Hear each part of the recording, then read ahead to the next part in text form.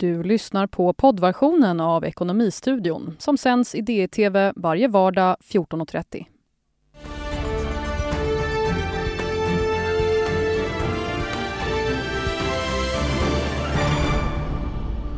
Nya turer i handelskriget mellan USA och Kina, men hur påverkas Sverige? LO kräver i en färsk konjunkturprognos att staten sänker utgiftstaket och satsar 100 miljarder kronor mer på välfärden. Och energibranschen varnar för hotande elbrist på grund av en aviserad skattehöjning samt ett nytt lagförslag från regeringen.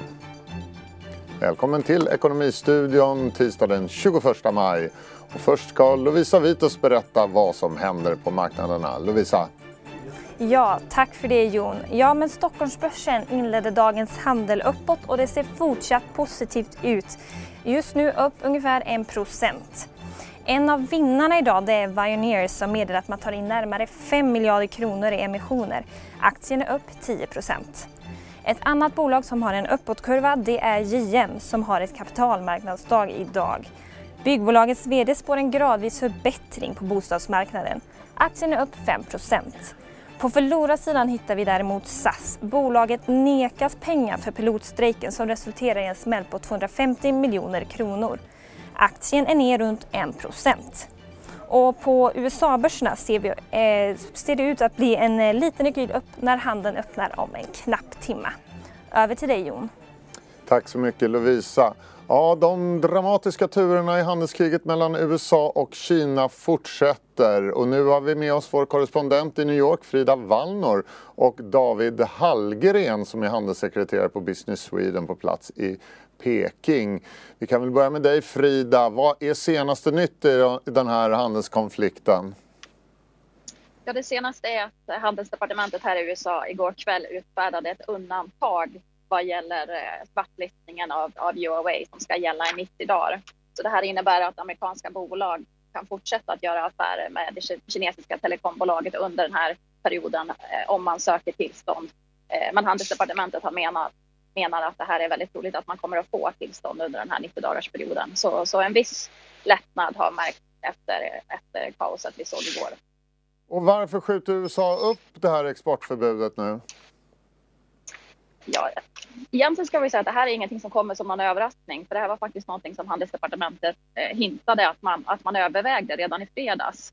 Och enligt handelsministern så handlar det om att man vill ge aktörer som berörs möjlighet att vänja sig vid de här nya spelreglerna. Men många bedömare menar ju också att det här är ett sätt för USA att faktiskt tvinga Huawei till förhandlingsbordet. Men det är också ett sätt att rädda många konsumenter som annars skulle riskera att komma i kläm här. Framförallt då när det gäller mobiltelefoni och bredband. Att de faktiskt ges en möjlighet att hitta andra lösningar nu. För som Google till exempel hotade i helgen så skulle ju man sluta att uppdatera operativsystemet Android för Huaweis mobiltelefoner. Vilket ju skulle slå enormt brett. Så det här är ett sätt att andas ut lite grann under 90 dagar.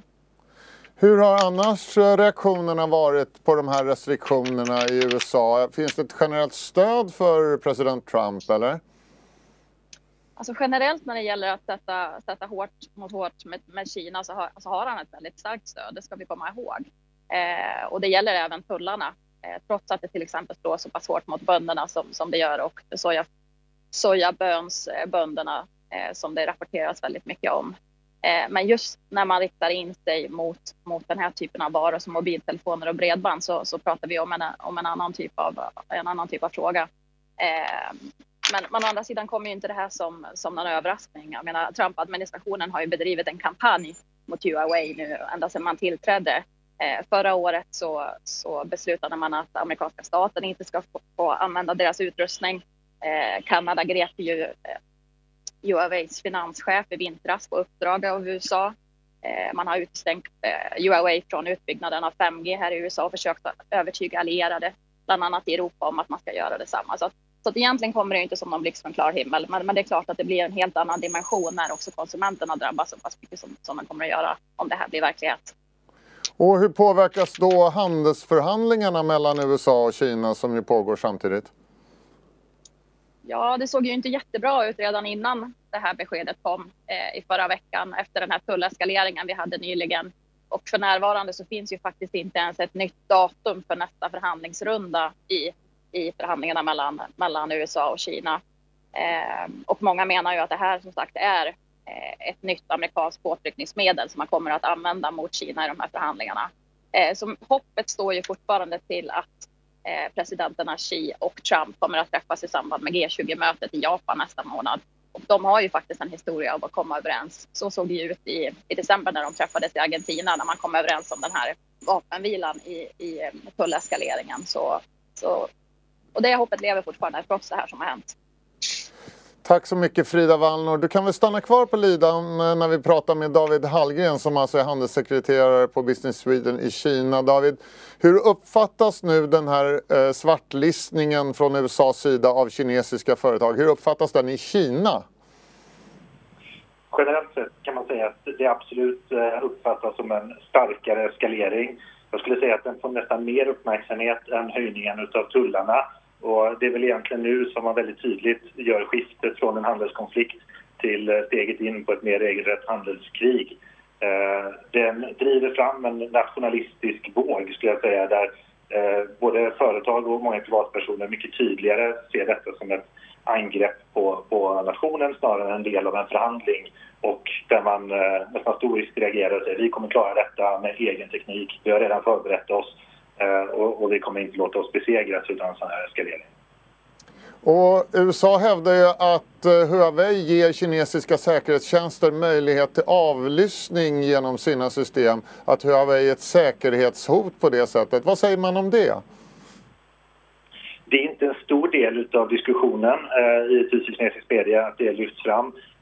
USA har ju inte heller direkt presenterat så mycket bevis offentligt utan de har haft ett antal presentationer för amerikanska bolag nu senaste tiden där de även har delat klassificerat material bakom stängda dörrar. Men just de här anklagelserna är inte en så stor del av mediediskussionen eller bilden här utan det uppfattas snarare som en eskalering av handelskonflikten och som ett sätt att hålla tillbaka framgångsrika kinesiska företag. Du nämner här att man har hamstat produkter för att kunna fortsätta produktion och sådär i de kinesiska företagen. Men diskuterades det också några motåtgärder från kinesiskt håll? Det diskuteras inte öppet, men det sänds signaler. Och givetvis Kina har i varje fall, när tullarna justerats, svarat upp mot det med en ökning av tullarna på amerikanska varor. Och även i det här fallet så förväntas det att det sker motsvarande aktioner och då framförallt kanske stoppa leveranser för amerikanska bolag på olika sätt. En produkt specifikt som du har talat om är rara jordartsmetaller. Där Kina är en av de viktigaste leverantörerna globalt och som är helt avgörande för de amerikanska teknikbolagens varuflöden. Det har inte lyfts explicit men det är en typ av produkt som man har pratat om. Men den typen av att stoppa olika produkter med hänvisning till exempelvis miljöskäl eller andra licenser som man inte ger tillstånd för kan vi nog förvänta oss att se exempel på de kommande dagarna. Kina är väl också en av världens största innehavare av amerikanska statspapper. Är det någonting som man tänker försöka använda för att sätta tryck på USA, tror du? Än så länge så ser det inte ut som det. Och jag skulle ändå säga att de flesta bedömare här ser att risken för Kina skulle vara lika stor att börja sälja av dem som det skulle vara för USA. Så det är nog inget vapen man ser är särskilt framgångsrikt för Kina att använda. Och de svensk-kinesiska handelsrelationerna, påverkas de på något sätt av den här konflikten? Ja, det är vår primära uppgift att hjälpa svenska bolag att växa internationellt och specifikt för min del i Kina. Och vi har nyligen genomfört en enkätundersökning här under våren. Där uppger ungefär hälften av de svenska bolagen att de än så länge inte har påverkat. Men av de som har påverkat så består det av två delar. Dels de som har påverkats negativt så tillvida att de antingen har fått ökade kostnader för att de har en supply chain som spänner mellan USA och Kina.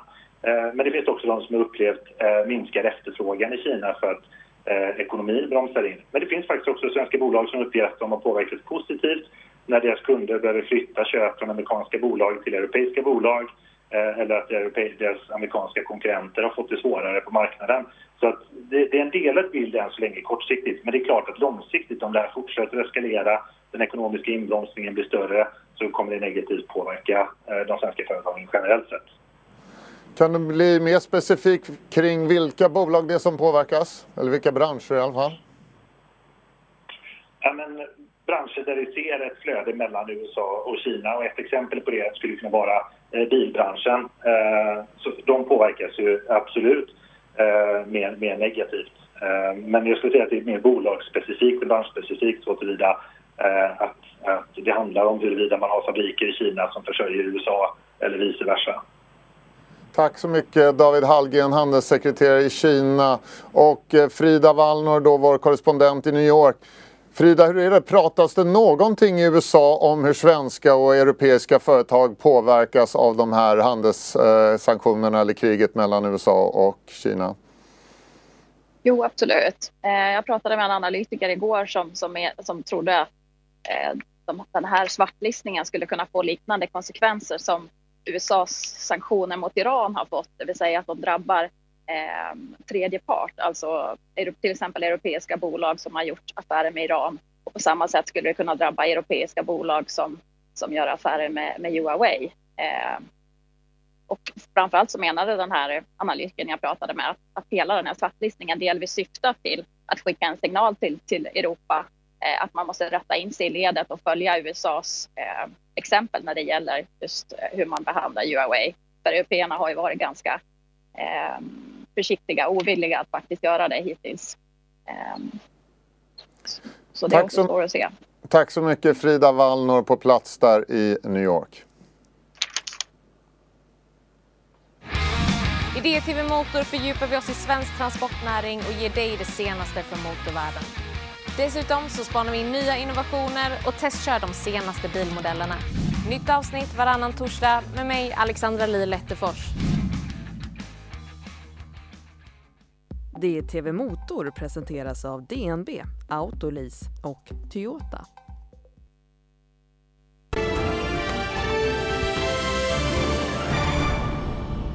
LO släppte en färsk konjunkturprognos idag och vill bland annat att staten satsar ytterligare 100 miljarder kronor på välfärden. Välkommen Åsa-Pia Järliden Bergström, LO-ekonom.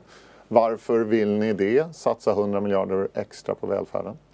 Det är för att vi, precis som många andra, ser att det finns väldigt stora behov i välfärden framöver. De här 100 miljarderna, det handlar om en satsning under den här mandatperioden, så att fram till 2022.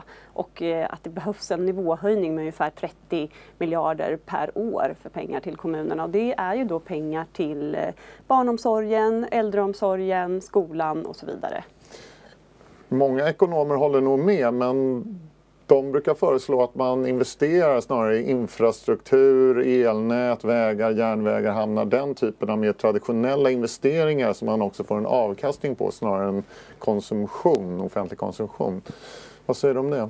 Ja, alltså vi har fört fram tidigare att vi också ser stora behov när det gäller transportinfrastruktur, investeringar, så att vi håller helt med om att de behoven finns också. Jag tycker inte att man ska ställa de här två sakerna mot varandra, därför att får vi en urholkning av exempelvis resurserna till äldreomsorgen eller barnomsorgen, så må det kallas för konsumtion, men det är också system som uppehåller svensk ekonomi, därför att för att människor ska ha möjlighet att gå till jobbet varje dag, föräldrar, så behövs det ju en god barnomsorg. Och likaså när det gäller äldreomsorgen så vet vi att det framförallt är arbetarkvinnor som går ner i arbetstid för att ta hand om sina gamla föräldrar om äldreomsorgen är otillräcklig. Så det handlar egentligen om att förse svensk ekonomi med system som kan öka arbetskraftsutbudet.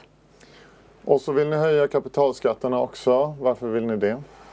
Ja, det här är ju en viktig fråga både ur ett inkomstfördelningsperspektiv och ur ett finansieringsperspektiv. Skattesystemet har blivit ganska fullt av undantag och olikformigheter, och framförallt så pekar vi då på kapitalskatteområdet där man idag kan på olika inkomstområden betala betydligt mindre i skatt än vad som är någon slags genomsnitt.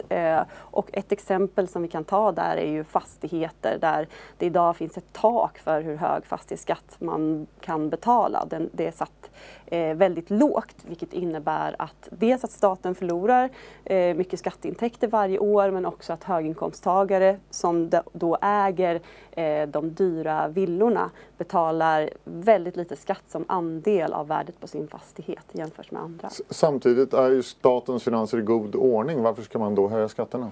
Det handlar om att preparera för finansiering på lång sikt. Och det handlar också om, som jag sa, det finns en omfördelningsaspekt här. Att det vi ser idag på kapitalskatteområdet, det är att framförallt höginkomsttagare har möjlighet att betala mycket mindre i skatt än vanliga inkomsttagare. Och att eftersom inkomstskillnaderna dessutom har ökat väldigt kraftigt i Sverige under de senaste decennierna, så blir det här en väldigt viktig pusselbit som vi ser det. En viktig anledning till att kapitalinkomsterna har ökat så pass mycket, det är ju att räntorna har varit så låga. Det är den förda penningpolitiken.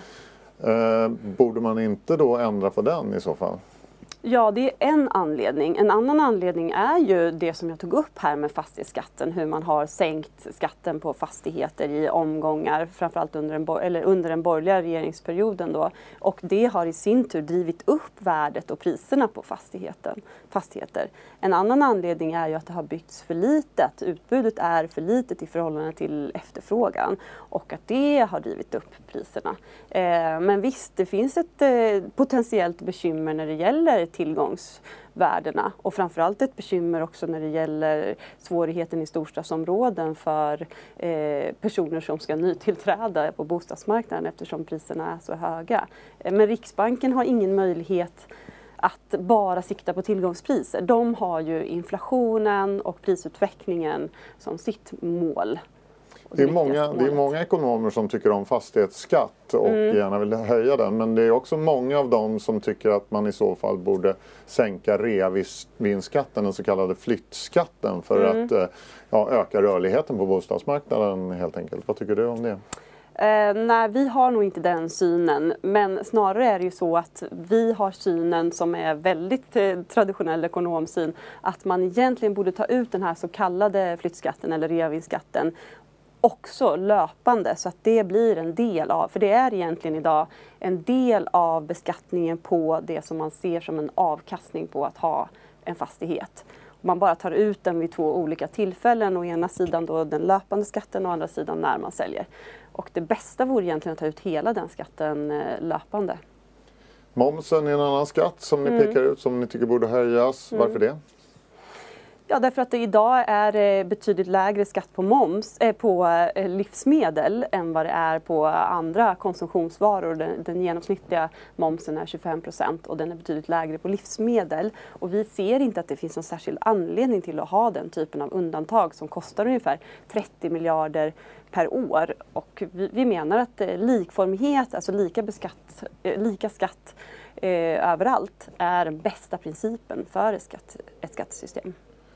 Föda och fastigheter, det är två av de här F:en för fasta skattebaser som ekonomer brukar prata om. Ett tredje är fordonsbränsle. Ska man höja det också? Skatten på det?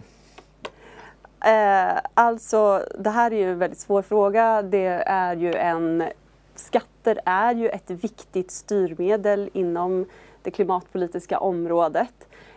Men man måste, när man gör den här typen av förändringar, så måste man också beakta vilka det är som betalar och vilken möjlighet framförallt man har att gå över till andra transporter.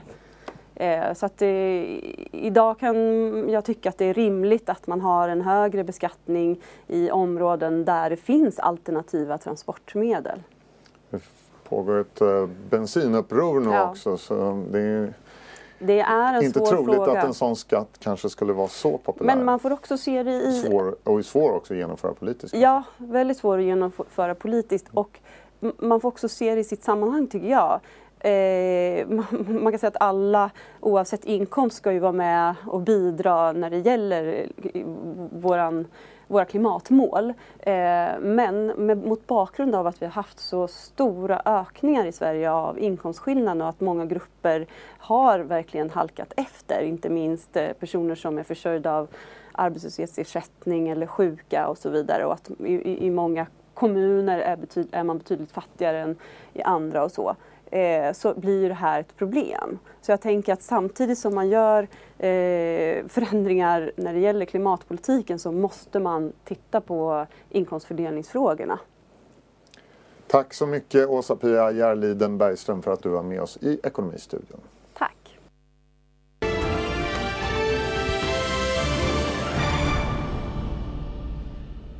Ja, vi går vidare i Ekonomistudion. Nu varnar energibranschen för att elbrist hotar i delar av Sverige och det finns två skäl, både ett nytt lagförslag och en aviserad skattehöjning. Och för att prata om det har vi med oss Kim Lundin som är reporter på Dagens Industri.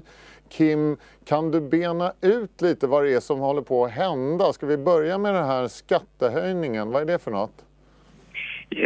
Ja, det sista som har kommit det handlar om en skattehöjning på kraftvärme. Alltså det är kraftverk som producerar både el och värme och som finns framförallt i några av storstäderna. Och här har då regeringen föreslagit en mycket kraftig höjning, 8-dubblade koldioxidskatter, 3-dubblade energiskatter och det gör att flera av de här kraftverken, det handlar om Stockholm, Göteborg och Malmö, som gör att man får lägga ner helt elproduktionen eller drastiskt minska den och det här gör att flera elbolag nu varnar för att det här kan utlösa akuta bristsituationer på el. Framförallt Stockholm och Malmö. Och varför gör man det här? Varför lägger man det här förslaget? Anders Ygeman, den nya energiministern, har motiverat det här med att det handlar om att man nu vill ta bort vad de kallar subvention på fossila bränslen. Flera av de här kraftverken är eldade med antingen kol eller naturgas och det behöver ju bort ur energisystemet om vi ska klara Sveriges klimatmål och därför så höjer man skatten på det här sättet. Det pågår ju väldigt mycket på energimarknaden nu, det är diskussioner om kärnkraft och annat. Men det är också en ny lag på gång och den, om jag förstår det hela rätt, drabbar framförallt elnätsbolagen. Den är lite svår att förstå för en lekman, den här lagen. Kan du förklara, vad är det som är på gång? Ja, elnäten är ju monopolverksamheter och regleras så att elnätsbolagen måste ansöka om vilka intäkter de får ta ut för 4 år i taget och så ska det godkännas av myndigheterna. Men de senaste åren så har elnätsbolagen fått ta ut mycket högre elnätspriser än vad bland annat tillsynsmyndigheten och en del politiker också tycker är rimligt. Därför lovade förra regeringen att nu skulle vara slut med såna här prishöjningar. Istället skulle priserna sänkas framöver och då under slutet av valrörelsen förra året så skärpte man lagstiftningen.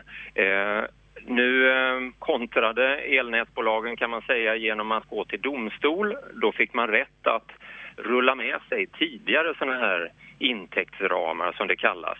Och då skulle man slippa och sänka priserna och kunna fortsätta investera, hävdade man. Nu har den nya energiministern och alldeles nyligen då i april aviserat en lagändring som gör att nej, de ska inte få rulla med sig de här tidigare outnyttjade intäktsramarna. Och det är det här sista förslaget som nu väcker ramaskri i branschen kan man säga och de anklagar det här för att det här strider mot rättsliga principer till och med och hotar nödvändiga investeringar i elnäten. Och varför Kim skulle det här innebära att elnätsbolagen investerar mindre? Ja, det är de här ramarna då och hur stora intäkter de får ta ut helt enkelt, men det handlar också om vilken avkastning, hur stor avkastning de får ha. Så att som sagt ganska tekniskt, men dels har man sänkt avkastningen. Det här i sig har gjort att bland annat Ellevio som driver elnätet i bland annat Stockholm sa att nu blir det inte tillräckligt lönsamt. Vi måste minska investeringarna med över 40% nästa period som börjar 2020, alltså nästa år. Tvärtom så borde vi ju höja investeringarna eftersom det är i princip fullt i elnäten i bland annat Stockholm. Nu varnar ju energibranschen då för att det kan skapa elbrist både framförallt då kanske i storstäderna, och då talar vi både om det här i skatteändringen och om lagförslaget. Men jag tänker så här att elpriset sätts ju på en marknad, och om utbudet minskar så går priset upp. Det borde väl i princip inte kunna bli brist på el, eller? Det är möjligt om man för det resonemanget, att det teoretiska resonemanget att det borde vara så, men det här är ju en marknad som inte är riktigt som alla andra. Den är ju delvis reglerad, bland annat det här med elnäten som är så avgörande för om det ska kunna finnas tillräckligt med el i ett visst område. Och det är ju ett monopol och fortfarande, och där det sätts begränsningar både i avkastning och vilka intäkter som bolagen får ta ut. Avslutningsvis bara, Kim, hur allvarligt ska man ta på de här hoten? Det är ju trots allt partsinlagor, och det är inte ovanligt att företag som drabbas av en ny lag eller en ny skatteförändring att de får ett väldigt liv, men att det kanske inte är så allvarligt. Vad säger du? Ja, för min del, jag har följt det här som branschreporter under ganska många år. Jag har bara varit med om det tidigare en gång, att det har varit den här typen av allvarliga hot ifrån bolagen, och det var 2015 när kärnkraften hotades av total nedläggning, och då var det också flera reaktorer som man beslutade om nedläggning av, och som tvingade fram en blocköverskridande politisk överenskommelse. Allting tyder på att det är allvar bakom de här hoten denna gången. Sen finns det säkert ett element, det är inte omöjligt att enskilda bolag vill få så goda villkor som möjligt, men hoten verkar vara allvarligt menade, som jag bedömer i alla fall. Tack så mycket, Kim Lundin, reporter på det, med specialiserad bland annat på energifrågor. Då har vi kommit fram till sista raden, och där finns idag siffran 13,6. Det handlar om HBO-serien Game of Thrones, vars sista avsnitt sändes i USA i söndags kväll. 13,6 miljoner tittare såg avsnittet live, och det är nytt rekord för HBO.